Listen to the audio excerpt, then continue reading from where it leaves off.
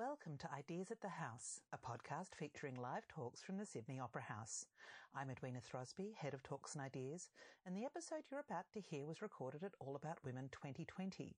But this intro is being recorded in my living room, as I, along with most of us right now, am self-isolating at home.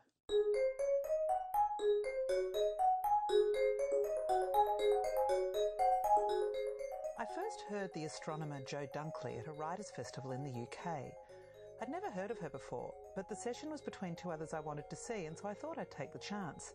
And her talk was so amazing that I stalked her very, very long book signing queue afterwards to ask her if she would like to come to Sydney to talk about All About Women. Happily for all of us, she said she would. An internationally renowned academic, Jo Dunkley is Professor of Physics and Astrophysical Sciences at Princeton University. She was also part of the team that discovered the age of the universe. In this expansive discussion, Jo looks at the female astronomers whose groundbreaking work her own research is built on. These women have been overlooked in the history books, and Jo wants to write them back in. The event is hosted by Ray Johnson. Hello everybody, welcome to All About Women's session of the Forgotten Women of Astronomy. My name is Ray Johnston, I'm the Science and Technology Editor for NITV and SBS. I'm a huge space nerd and I am your host for this session. And today we are going to be taking a telescope to the night sky and a critical eye to our past, as we are joined by astrophysicist Professor Jo Dunkley, who will be exploring the universe while unearthing a line of stellar female astronomers who ran the risk of being consigned to the black hole of history. That's an analogy. You're going to hear plenty more analogies here today. Now, the first women to study the sky were the sovereign First Nations women of this continent, with this knowledge passed down through the generations of the oldest continuing culture on Earth, despite attempts to erase it. And it is with that sentiment that I acknowledge that we are standing on the unceded land of the Gadigal, and I pay my respects to their elders past and present, and I extend that respect to any of my First Nations brothers and sisters, aunties and uncles that might be in the room with us today. Now, in this session, Professor Dunkley will lead us on a fascinating talk, after which we'll be sitting down for an interview here on stage, and then it will be over to you here in the audience for your questions. And if at any point you'd like to share any of the moments from today's session on social media, please do so and use the hashtag AllAboutWomen so that we can all find awesome photos of ourselves later on and post them on our personal Twitters. Thank you. Now, it is my great pleasure to introduce the internationally renowned academic, Jo Dunkley, who is Professor of Physics and Astrophysical Sciences at Princeton University. She was a part of the science team for NASA's WMAP space satellite and now works on the Atacama Cosmology Telescope, the Simons Observatory, and the Large Synoptic Survey Telescope. I dare you to say all those really fast 3 times. She has been the recipient of many awards, including the Maxwell Medal, the Fowler Prize for Astronomy, the Royal Society's Rosalind Franklin Award, and the Philip Loverherm Prize. Please welcome her to the stage.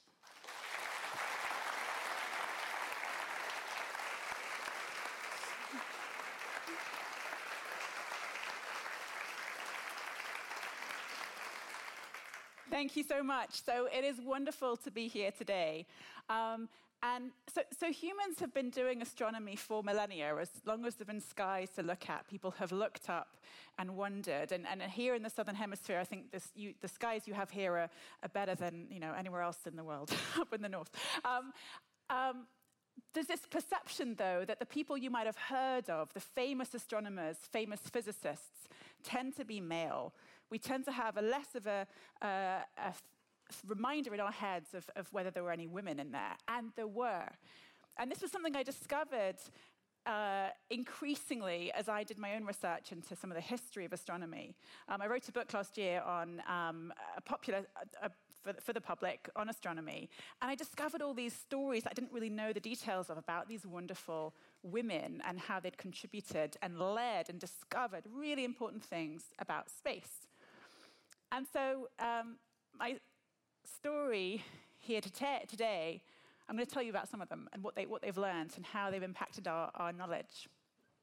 So my story begins with this incredible group of women who are known as the Harvard Computers.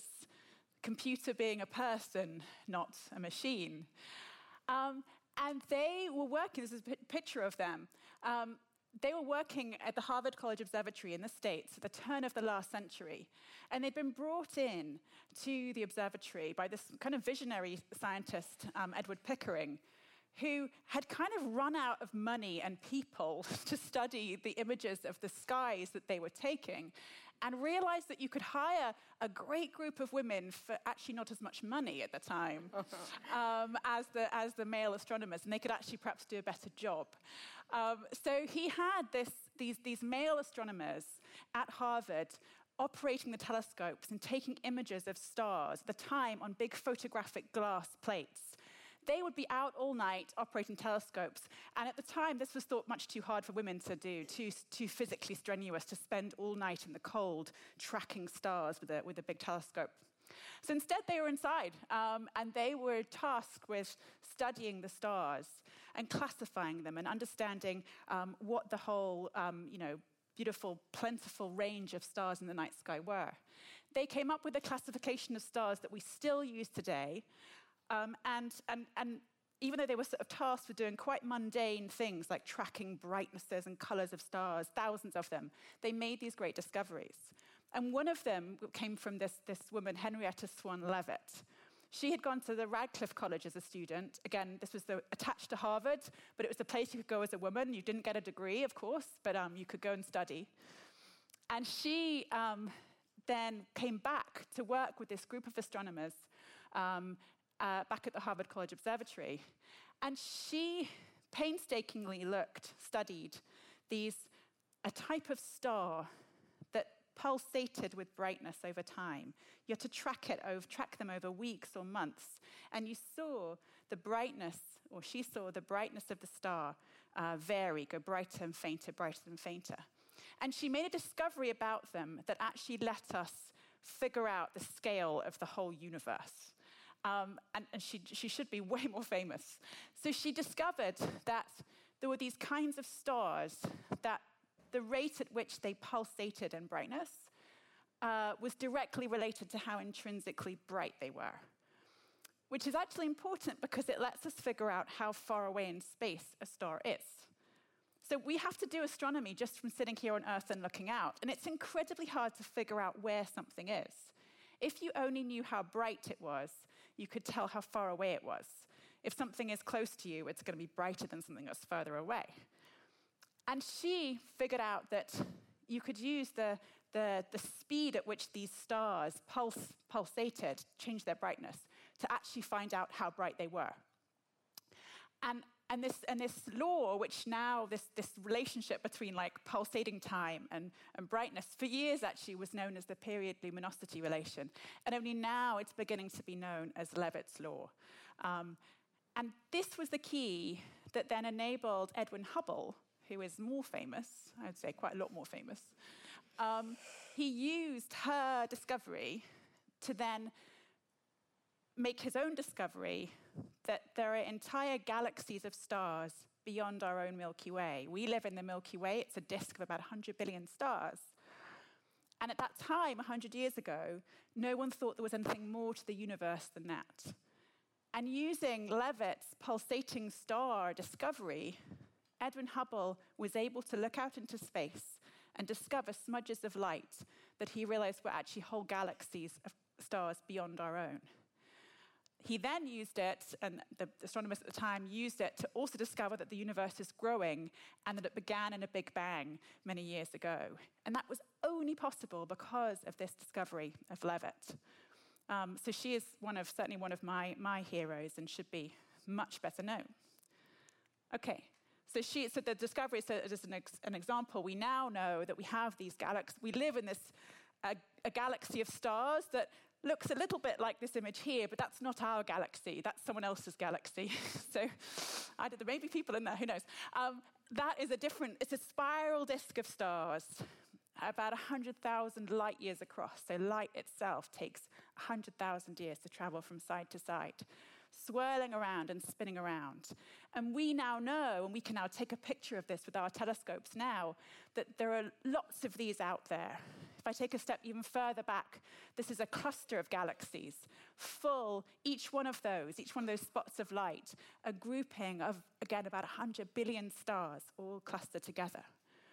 And with these findings from Leavitt and then the astronomers at the time, we now know that they're out there. We now think that there are about 1 trillion galaxies in the universe that we can observe, each of them filled with about 100 billion stars. It's a big place. Okay, but stars themselves. Stars are the things that most capture our eyes when we look in the night sky. But until also about 100 years ago, we didn't know what they were.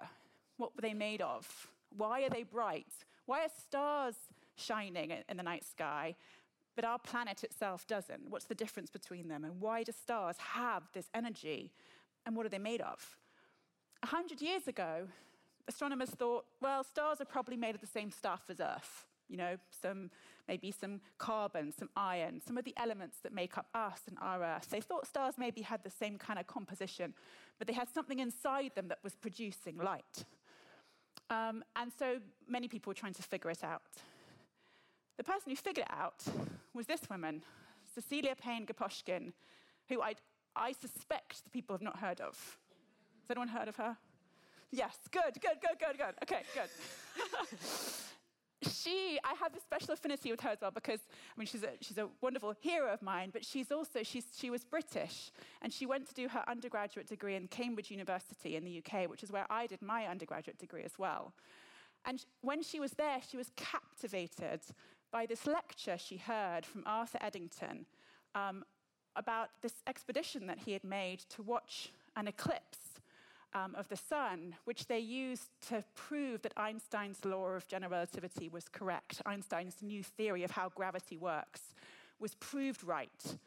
And she went to this lecture and was captivated and wanted to continue with these studies. And again, for me, I feel, again, an affinity because it was learning about the theory of relativity for me in Cambridge that kind of set me on my path as well to be a scientist. At the time, in the 1920s, Payne-Gaposchkin realized that she had no future in the UK as a professional astronomer because she was a woman. And you just didn't do that at the UK at the time. But she knew about that group at Harvard. So she set sail to the Cambridge in the United States, and she joined that group at the Harvard College Observatory that had this now long history of women doing astronomy. And when she was there, she was the first woman to get a PhD there. And during her studies, her investigations, she came upon this new idea. And she had this idea that actually all stars are very simple. They're just balls of hydrogen and helium gas, more or less. Maybe some subtle differences, but that was their nature. She decided from looking at the data and from understanding the theories that were around at the time that this was what stars were. Now, she wrote about this in her PhD thesis, which is the thing you write at the end of doing your studies. And people were a bit skeptical. And one of the leading astronomers at the time, Henry Norris Russell, who was actually at my current institution, Princeton University in the States, discouraged her from putting it in her thesis, her dissertation. He said, that's not, that goes against current wisdom. Don't put it in, this is wrong. Of course she was right. And she was then later, a few years later, in the coming years, people realized that she'd actually got it right. This actually is what stars are made of. But I'm always sort of curious how much, a young woman astronomer in the field, should we trust this new idea? Should we say this goes against, the current knowledge? But happily, she persevered and was proved to be right. She then became, the first professor of astronomy at Harvard and the first chair of a department. So she's pretty fantastic. okay, so we've got stars and we've got galaxies. So we look out in the night sky, we see the stars with our eyes of the Milky Way galaxies. The ones that we can see with our eyes are all in the Milky Way, our disk of stars. And here, again, down in the southern hemisphere, you can sometimes see the band of light coming from the more further stars in our Milky Way, the beautiful band of white light on the sky that you can actually see more of here than up in the northern hemisphere. And if you take a telescope then, you can then see galaxies beyond our own, also full of stars. But we've now come to realize in astronomy that that's not all there is in the universe. And I've shown this picture to you here of the United States at night as a sort of, to sort of make you look at it and think a bit. So if we look at that image, what you see, if you look down at the Earth from night, if you're an astronaut or someone up in space, you would just see the bright lights of the city. But we know that there's something under there, right? That's not all there is, not just lights. That if we look down on the Earth, that we know there's a huge amount of stuff on the Earth that's not sending out any light. There's the fields, the rivers, the mountains, the plains. And we've now come to realize that the universe is kind of like that too. That when we look up into the sky, the stars are only a small part of what's out there. Most of it is completely invisible. And it was this woman who really made a convincing argument that this was true. This had been shown in the 1930s by Fritz Zwicky, another astronomer, that there was some evidence for this. But it was Vera Rubin, this woman, who really convinced the world. And so she is also a wonderful astronomer, also a big hero of mine. She actually applied to do her PhD, her graduate studies, in Princeton in the late 1940s, to my current institution. But in the 1940s, Princeton didn't accept women graduate students, so she had to go somewhere else. Luckily, she was not, put off. She went to Cornell University, and she then moved to Georgetown in the United States to follow her husband. And she was carrying out her studies with this challenge that I've also recently experienced of juggling young children and trying to be an astronomer at the same time. And she had this incredibly complicated schedule of trying to do evening classes for her graduate studies while also looking after her two young children in the day.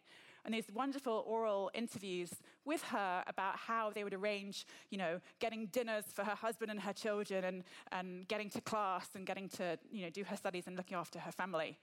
These are some of the challenges of being a woman and astronomer that luckily are getting less now that we're beginning to share all these responsibilities more.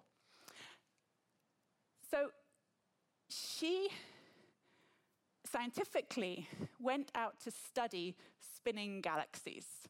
Okay, so I said that galaxies are big. Many of them are disks of stars, 100 billion stars spinning around. Our Milky Way is one of them. We're spinning around like once every 200 million years. We go all the way around.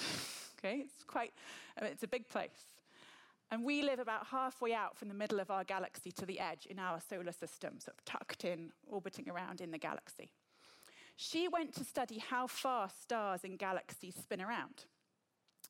And the thing she was trying to do with this or one of the things she could do with this, is use it to weigh a galaxy. Okay, you don't have weighing scales in space. If only we did. You have to use gravity to weigh stuff. Okay, now Newton told us that the heavier something is, the faster something will orbit around it. If we made our sun twice as heavy, we would go around it faster. It would take less than 365 days to go around the sun if we made it bigger and heavier. And so if you can work out how fast anything is really orbiting around due to gravity of something else, you can work out how heavy it is. It's a really good weighing scale.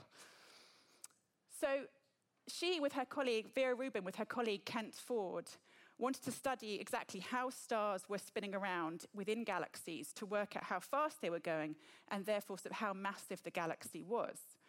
To do that, she needed the best telescope available at the time, which was this new Palomar Observatory in California. And she applied to use it and noticed on the application form that it said, women are not allowed. This is in the 1960s, like, come on. Vera Rubin was just, thought, of course, this is ridiculous, and applied anyway. It turns out that there was a resistance to having women use the telescope because there was not a bathroom for women. And Rubin, who's just awesome, apparently cut out a paper skirt and pasted it on the symbol for a man on the bathroom. She's like, now I have a bathroom. So she was the first woman to ever use this huge telescope, and she used it to measure how fast galaxies, or the stars within galaxies, were spinning around. And what she found, with her colleague Kent Ford, was that the stars were all spinning too fast, particularly ones at the edge of the galaxies. They were going around too fast based on how many stars you could see with the telescope. And this was true in all of the galaxies they looked at. And the interpretation of that was that the stars you could see in the galaxy were only one small fraction of all the mass that was there. That really a galaxy of stars is a disk of stars surrounded or encompassed by an invisible kind of spherical-ish shape of invisible matter, a few times bigger across, about 10 times as heavy, invisible matter that responds to gravity. It falls into stuff, but you can't see it. It doesn't send out any light, and no telescope can find it or can observe it directly. And this is the thing that had 30 years before, in the 30s, been kind of, this idea had been raised by this other guy, Fritz Zwicky, and termed dark matter. And Rubin, with these observations of all of these galaxies, had found it again. But had found it now, not in one place, but everywhere she looked. And this became now part of our understanding of the universe. It's one of the biggest mysteries for us today.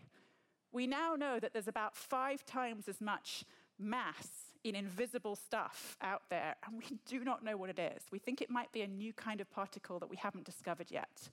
It's absorbing so many of us in our kind of pursuits of understanding what makes up the fabric of nature. And it's many thanks to her. I'll say this now rather in the end. She never won a Nobel Prize.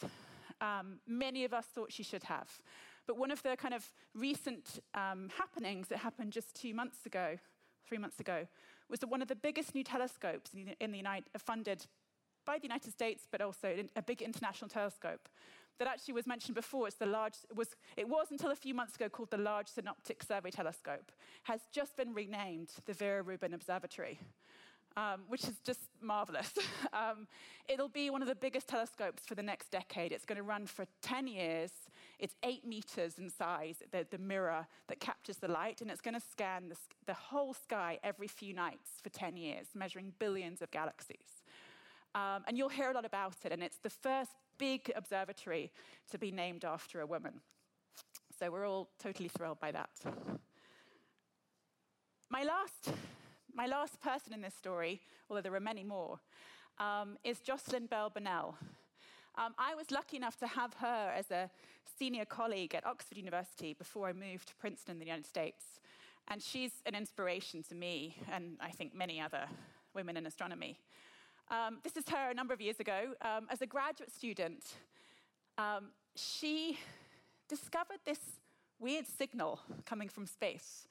It was a signal coming in radio waves, which is a kind of light, but it's a longer wavelength that our eyes can't see, but it's the same stuff that you can pick up with your radio. Australia is a fantastic place for measuring this stuff. There's loads of radio telescopes here in Australia. And she picked up this signal that was a signal of radio waves that was going every second, seeing a signal from space. And she didn't know what it was to begin with. It actually was so regular that initially they called this signal from some object LGM1, standing for Little Green Man. So, thought, is this aliens? It turned out to be the discovery of the most extreme kind of star in the universe. It's called a neutron star. And in particular, these ones are called pulsars because they send out this pulse of light. A neutron star is truly extraordinary. Our sun itself is about 100 times bigger across than our Earth, like the size of a basketball compared to a peppercorn. Basketball, this big, sorry, compared to a peppercorn. And a neutron star is what you'd get if you squashed the whole sun into a space about the size of central Sydney. Okay? That's quite squashed, right? It would be so dense that a teaspoonful of this stuff would fall right to the center of the Earth because the gravity is so intense. And then what happens at the end of a star's life when the gravity of the star just kind of pulls it into the most dense thing possible? And this whole star, this huge thing, spins around every second and sends out this pulsing light. They're so dense that if you squeezed it a bit more, it would become a black hole. Like there's these kind of stars at the very end of what you can actually see before you just end up with a black hole. And Belle Burnell found them. This was a huge discovery. She, at the time, was not awarded the Nobel Prize. Her advisor was. Yeah. But again, history is kind of slightly recompensed for that just in the last couple of years. 2 years ago, she was awarded a $3 million breakthrough prize in physics for her discovery. And there's a general awareness that really this was something that she was absolutely to take credit for.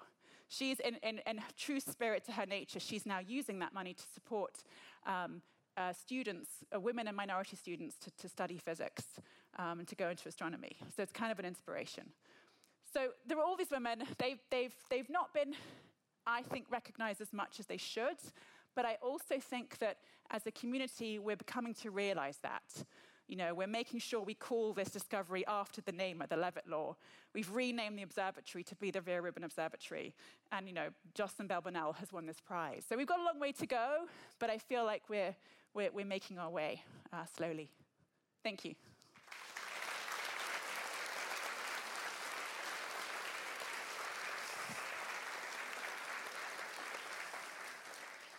Thank you so much for that. That was wonderful. I have read your book, so I knew all these stories already. You should read it. It's great. But it's so lovely to hear. And you're obviously incredibly passionate about shining a spotlight on women who historically haven't had it shone their way. So I'm going to do that a little bit to you while we're sitting here, as uncomfortable as I know that's going to make you. You have had a pretty fascinating career path to get to the point where you started to focus your study on what you do now. Could you tell me a little bit about that? Sure, yeah. So I never thought I'd be a scientist. I almost didn't even go and study science at university. I loved doing maths. That was the thing I just loved doing. But then I realized that I could use it to understand the world, and I thought, maybe I do want to study science and think about how I could use this. But even after I'd been to university and did really enjoy it, I couldn't see myself as a scientist. And I actually had this misconception, that a scientist, sits by themselves in a room quietly and that it sounded a bit boring and not really me. So I didn't immediately think of doing science as a career choice at all. But then I missed it. I stopped doing it. I missed it. I was actually teaching maths to high school students, and realizing that was the thing I enjoyed most of my day, and I should actually go back and use that part of my brain. Yeah. So I went to study, and I just took off. I just discovered I love research. So what was it about the universe that really drew you to it? I think to me it's this combination of really cool ideas with great beauty. So I remember after I left university, I had this backpacked across South America. And I remember a time when I was reading a book about string theory and also seeing the most incredible stars from the deserts of Bolivia. And this combination of, you can do this kind of beautiful science and also see this kind of more aesthetically beautiful outcome of it seemed like this great combination to me. It seems like, well, it is, that we wouldn't know what we know about the universe if it weren't for a whole lot of women breaking rules, which I think is awesome. But terrible that they had to do that in the first place. As you've said, we've come a long way, obviously. What needs to change about how science is today for women working in it today? I would say that there are multiple ends to it, but I think to me there's two big things where we need to make progress. One is at the level of our young women, and the other is at the level of our more senior women. Okay, so the first is getting young women to believe that they can do this and they belong and they're allowed to be doing science. And that, I believe, starts at birth. And we heard, Gina Rippon has been giving a talk about this just now, that the preconceptions about what a young boy or young girl should be doing and the toys that are offered to young boys and girls, that's got to change, Girls have to be allowed to do science. They have to have science kits. They shouldn't all be pink, right? I think encouraging young women from childhood upwards that they can do science and that there's no reason why boys should do it more than girls. That's something that will, I think, get more women into science. But I think we then have to support the women who are in there better because, for example, we have unique challenges of, being mothers. And of course, there are challenges of being fathers as well in this career as well.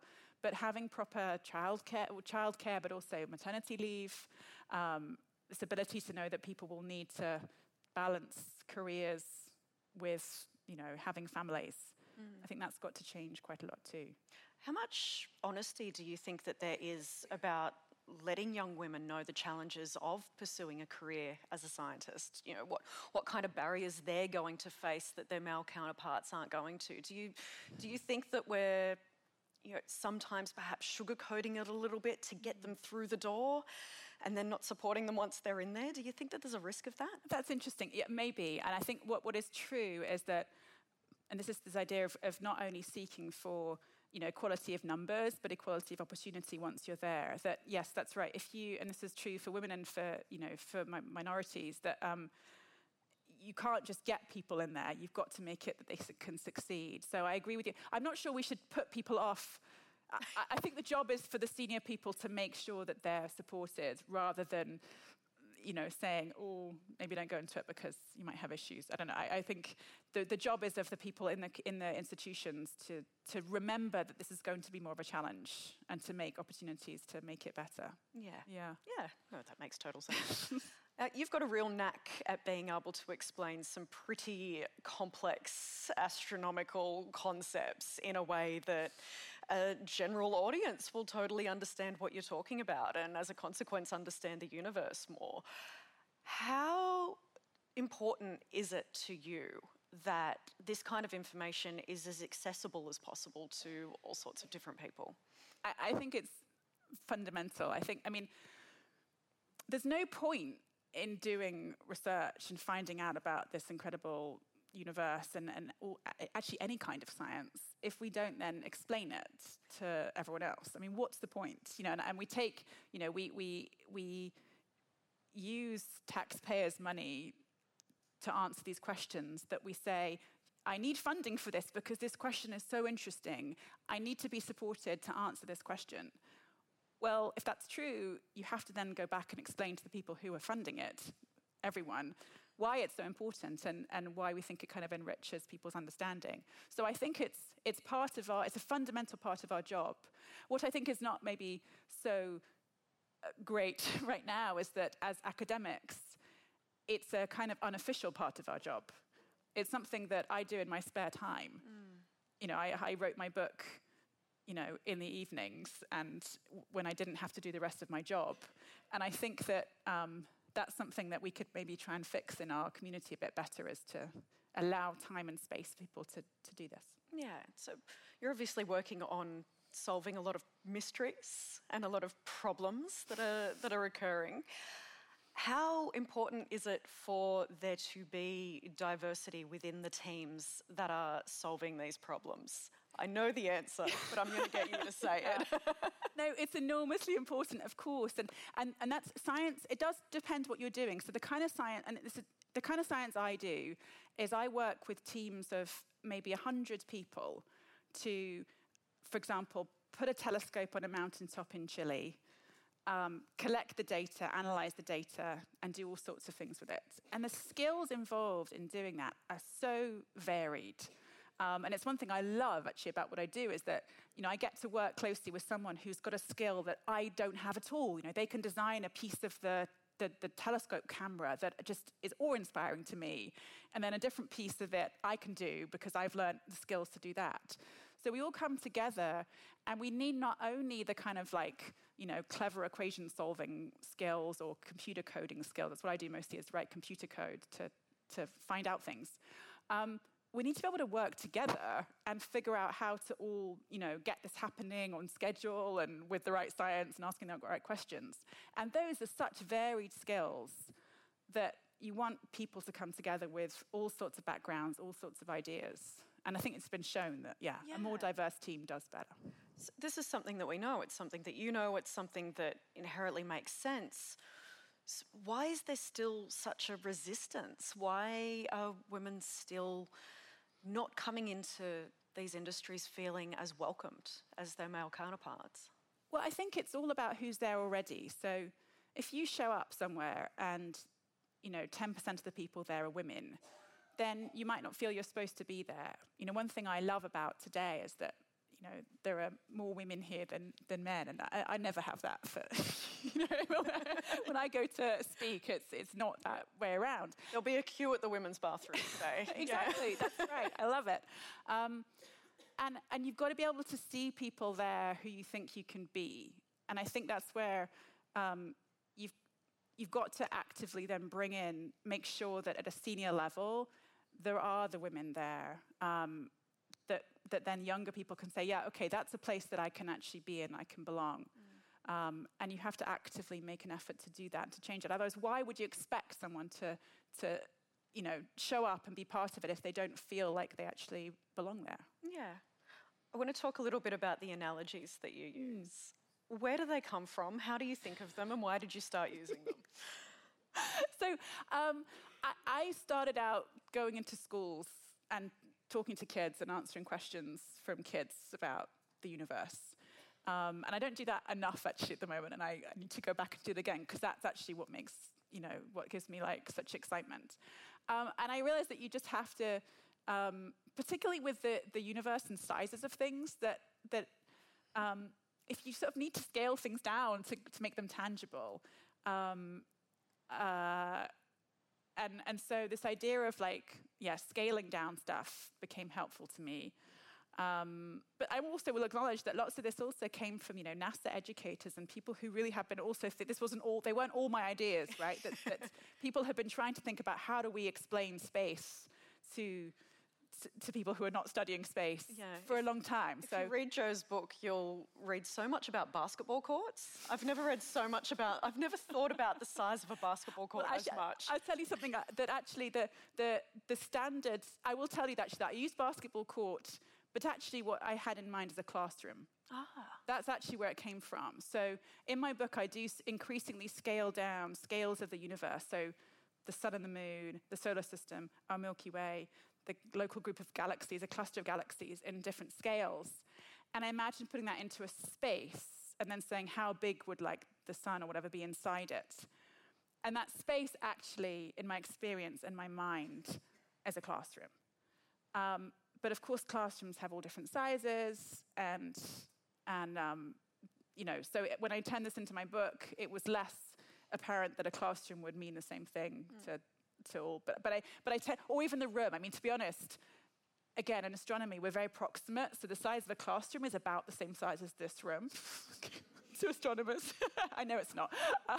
We kind of, if it's within a factor of 10, we're kind of okay with it.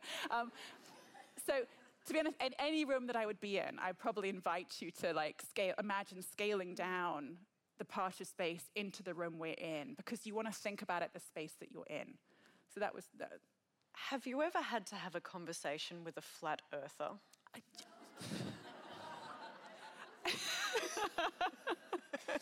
I actually haven't. I don't know how I've avoided it. But wow. I'm sure it's coming. But they're all on Twitter. They'll find you. What would you say to someone that buys into those sorts of conspiracy theories? You have to just go and look at the data. I mean, that's the thing with science, is that the data don't lie. If you can make a measurement and say that the measurement shows me this, then either someone is convinced by it, or you're probably never going to convince them. I mean, you can obviously, it's our job as scientists to try and explain why we have made a measurement and we believe it to be true. We've made a measurement that shows absolutely the Earth is round. If I can explain that measurement to someone as best I can, and they're not going to change their minds about it, then I probably will never manage to change their minds about it. But don't waste your energy. Not worth it. I do have one more question for Jo, and after that I will be going to questions from the audience here, so don't be shy. There's no such thing as a silly question. We're probably all thinking exactly what you're thinking. But head up to the microphones. We've got number 1 and number 2 over here. Make sure that your questions are lovely and short and succinct. And I know you'd all love to tell your stories, but unfortunately we're not going to have time for that today. So, but Jo is an absolute wealth of knowledge here, so please take advantage of this moment. And if you've got any questions, head on up to the microphones. While I ask you, if you could have one question about the universe answered in your lifetime, what would you love to see? See, I'm greedy, so I'm having to filter down. I'm like, don't make me choose between my children. Fun. Dark matter, dark energy. I think it's that one. I want to know, so for some reason the universe, the expansion of space is speeding up, and we never thought that should be happening. Nothing we really know of should make it speed up. And I would like to know why. And I think that the answer to why would probably lead us somewhere much deeper as to the nature of space itself and the basic physics that describes it. So that would be my question. I think the greatest tragedy is we're never going to see it happen, ourselves. We're talking about these things that are happening in the future. That's right, but that's one of the things I discovered actually in my book as well, that this is what actually is wonderful about science, is that it's okay if it's in the future. It's okay if our grandchildren figure it out and if we're long gone, because you just keep going. And I look back at the path of science, and particularly in astronomy when I was writing, and there were all these incredible people, scientists, who said, this will happen, do this. And they died, and the next person did it. Measuring the size of our solar system, Edmund Halley realized that if you could just measure the transit of Venus across the sun, you could measure out how big the solar system is. And he knew he was going to be dead before Venus crossed the sun. So he wrote this incredible paper saying, I exhort future scientists, future students, as future astronomers, go and measure this, and you will find out how big the solar system is. And they did. They went it, and it worked. And so I think that that's okay. If someone else does it, they'll get their joy. We've discovered fun stuff as well, and we will continue to. You have a lot more patience than I do. I want to know too, of course. We do have a question up here at microphone number 2. Oh, is this on? Okay. What was the most fascinating thing that you found out as a scientist? It's a really good question. There's so many things. One of the things, I would say one of the most exciting moments for me as a scientist making a discovery was that when I was a researcher about 10 years, a bit more than 10 years ago, I was working on this satellite, this NASA satellite called WMAP. And we were getting the data that was giving us the most accurate estimate of the age of the universe. And I happened to be the person on the team who was running the bit of computer code that spat out the number. And just for a couple of hours, I'd run my computer code and it spat out the number. And I was like, I know this number better than anyone else, right? And of course, then I sent it to my team and we all were excited about it, or the team I was working with. But that feeling of knowing something, and this particular thing, how old the universe is, kind of better than anyone in the world, was just extraordinarily exciting. That's tough to beat, isn't Good. it? I wrote a great article last week. We'll go with number 1. What would you say to all the young girls in the audience here looking to pursue a career like yours? I would say do it. The most important thing is do what you're passionate about. And I think that, and often, I think young girls, and I had this myself, we I think stereotypically suffer more from thinking that maybe something that's hard is too hard for us, or we're not good enough, or someone's better than us, or we see, sometimes the boys or the men around us, and we're like, oh, maybe you can do it better than we can. And I had that myself, actually, as a first-year undergraduate at Cambridge. I went there, and I almost stopped doing physics, because in Cambridge at the time, there was a science course where you could take different options of science, and physics was sort of, everyone was like, yeah, that's the hardest one. And during my first year there, I was like, I'm not good enough for this. Like, this is too hard for me. And lots of, my confidence was dented by it being quite difficult. And then I realized after a while that everyone else was finding it difficult too, but some people, and particularly the boys, were maybe better at hiding that.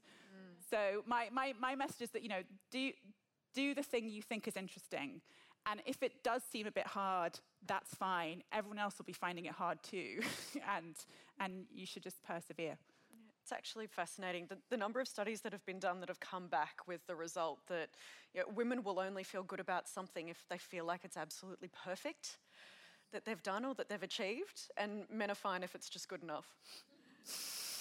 And, I think that we can learn more from each other, but maybe that's one thing that we should learn from men.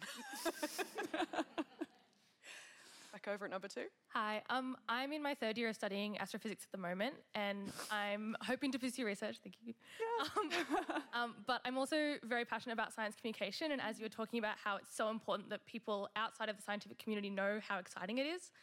So I was wondering if you had any advice for someone who wants to pursue research, but also how you can intentionally pursue science communication, because you mentioned it's kind of what you do in your off time. I think that's a really good question, and I think that you should certainly feel that you can do both. And when I went into my PhD, I thought I might actually go into science communication rather than research afterwards, and I realised that I liked doing the research and I wanted to continue. And then, as I said, I've ended up doing both. You can end up doing both, and I think it depends on making that choice for yourself and making a sort of career that can do it. What am I saying? I know lots of people in my field who have done that, but they sort of have had to decide that they want to do both and make room for it. I have a colleague in the United Kingdom, Chris Lintott, who presents television programs, does a lot of media work, but also has a research group. And he's kind of carved that out for himself. And I was saying, yes, I've done a lot of my book writing in the evenings on my off time, but I've also, to be honest, spent quite a lot of my daytimes doing it too.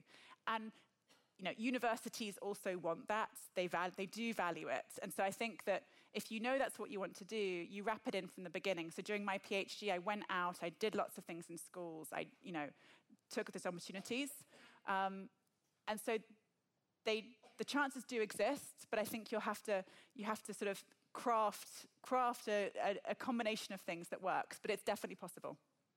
Once you are ready to pursue that, there's an organisation called Science Media Australia, and they have a database of experts online that are comfortable either talking to media in print or on radio or on television, and journalists use that resource to gain access to experts for their stories. So don't be shy, sign up.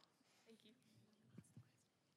Back over here. If you could have any other job besides astrophysics, what would you do? Oh, that's such a good question. I've thought about that before. I think a couple of the things I'd love to do would be teach maths. I love maths. And for some reason, I think if I was to teach, and I say that actually in schools, rather. So I teach at university now. I teach physics at university. Somehow I think I would, in schools, choose to teach maths, because I think that's almost the basics of what I do, even though you end up using it for that. Or I might want to work in a science museum, and rather than do research, spend all my time, talking to the public about science and thinking about how to explain it and visualize it to people. So I'd probably be doing something like that. Good question, though. And if you could be at any research facility in the world, which one would you be at? Oh. That's also a great question. So, the place I love to be most is actually where I say my telescope. I work with a team of people who have it's not mine. Our telescope is at the top of a mountain in Chile. It's in the Atacama Desert.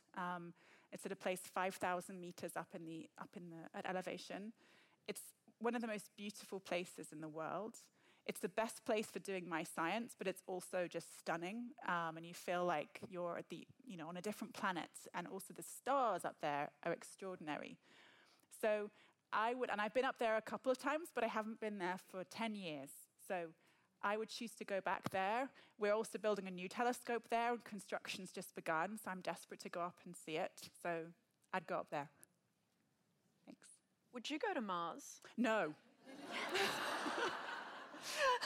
I'm very claustrophobic. Is that the only reason? Yeah, the thought of going into anything contained space, up into space, no, never. Also, yeah. Also, I highly respect people who would want to go and explore the moon or Mars or anything, but that's not why I do what I do. So I leave that to everyone, all the other budding astronauts and explorers to go and do that. I love the range of answers I get to that question when I'm asking people that work in space in any way whatsoever. It's either yes, sign me up, get me over there immediately, or no chance, not a chance. I'm not getting on anything that Elon Musk has built.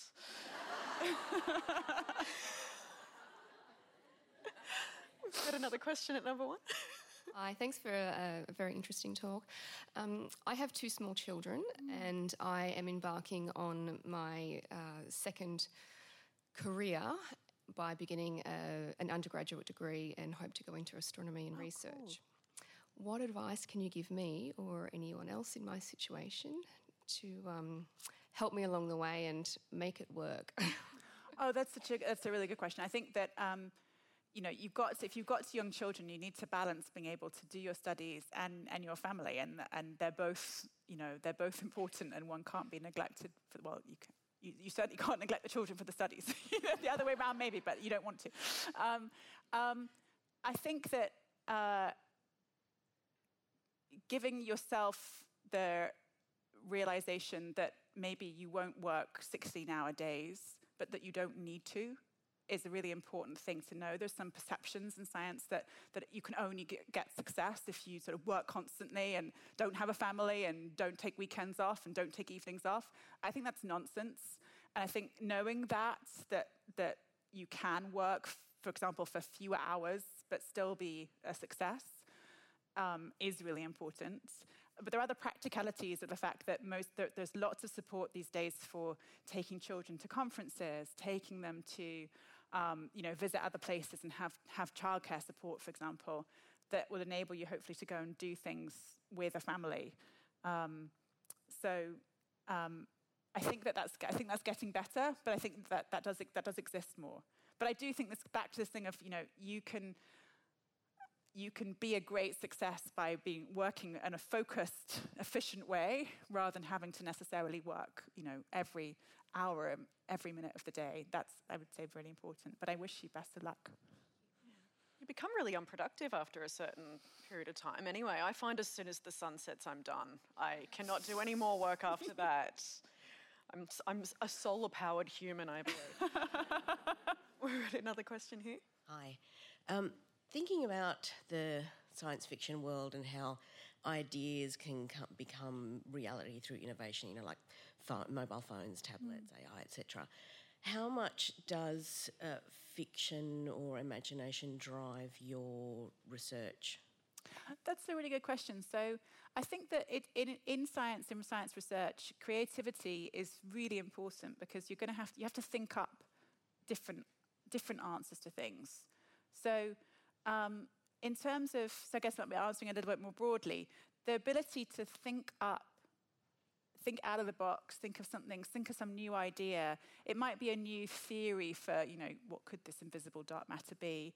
Or even just how should I try and solve this problem in a practical sense? Thinking more broadly and having creative ideas I think makes a better scientist. So in a connected way, I think taking time to explore one's creativity while also being a scientist can then unlock ideas that you might not have had otherwise. So that might be by writing, or I felt myself actually writing a book I found actually made me think of some ideas for my research that I wouldn't have had otherwise. And so taking that, so for someone else that might be painting or doing something, whatever it is that kind of lets their creativity out, I think does make for a better scientist. Yeah, thanks. We've got time for one more question. Coronavirus has rather taken over the panic market here at the moment. But before that, in Australia, as in many countries, the reality of, for us, bushfires, but sort of the force of climate change has begun to penetrate people's heads in a very personal way. And I think many people are scared about the future of our whole civilization. My question is a personal one to you, Jo. Knowing the size and scale and beauty and distance and grandeur of the universe, does that, on a scale of it makes humankind even more important, or there are more, it is great, does it make you calm? Where do you sit emotionally on that scale? That's a really good, lovely question. So certainly for me, knowing the bigger place, knowing this bigger home we're part of, what's out there, I find it enriching that we are this little planet, part of something vast. But the vastness also reminds me that we've got nowhere else to go. We can't. This idea that maybe we could go and live on a different planet, it's nonsense. This is the place we've got. This is the home we have. We have to protect it. So I think it's to me, it feels more beautiful in the context of this bigger place, not less beautiful. So I think it's, even more worth protecting in this knowledge of what we're part of, something bigger. I definitely don't think it should be that, it's just a little part of something bigger, we can just, ruin it and move on. That's not our option as humans to do that. Now, Jo will be signing her book that you should absolutely grab a copy of in the foyer. It's called Our Universe, An Astronomer's Guide, and it will absolutely explain everything to you in a wonderful way that you'll be able to all comprehend, which is possibly the best thing that you can ever do in science communication. So thank you. But please join me in thanking Jo for her insights today. Thank you. Thanks for listening. And please rate and review Ideas at the House in your favourite podcast app. You can also listen to more Sydney Opera House podcasts at sydneyoperahouse.com/podcasts.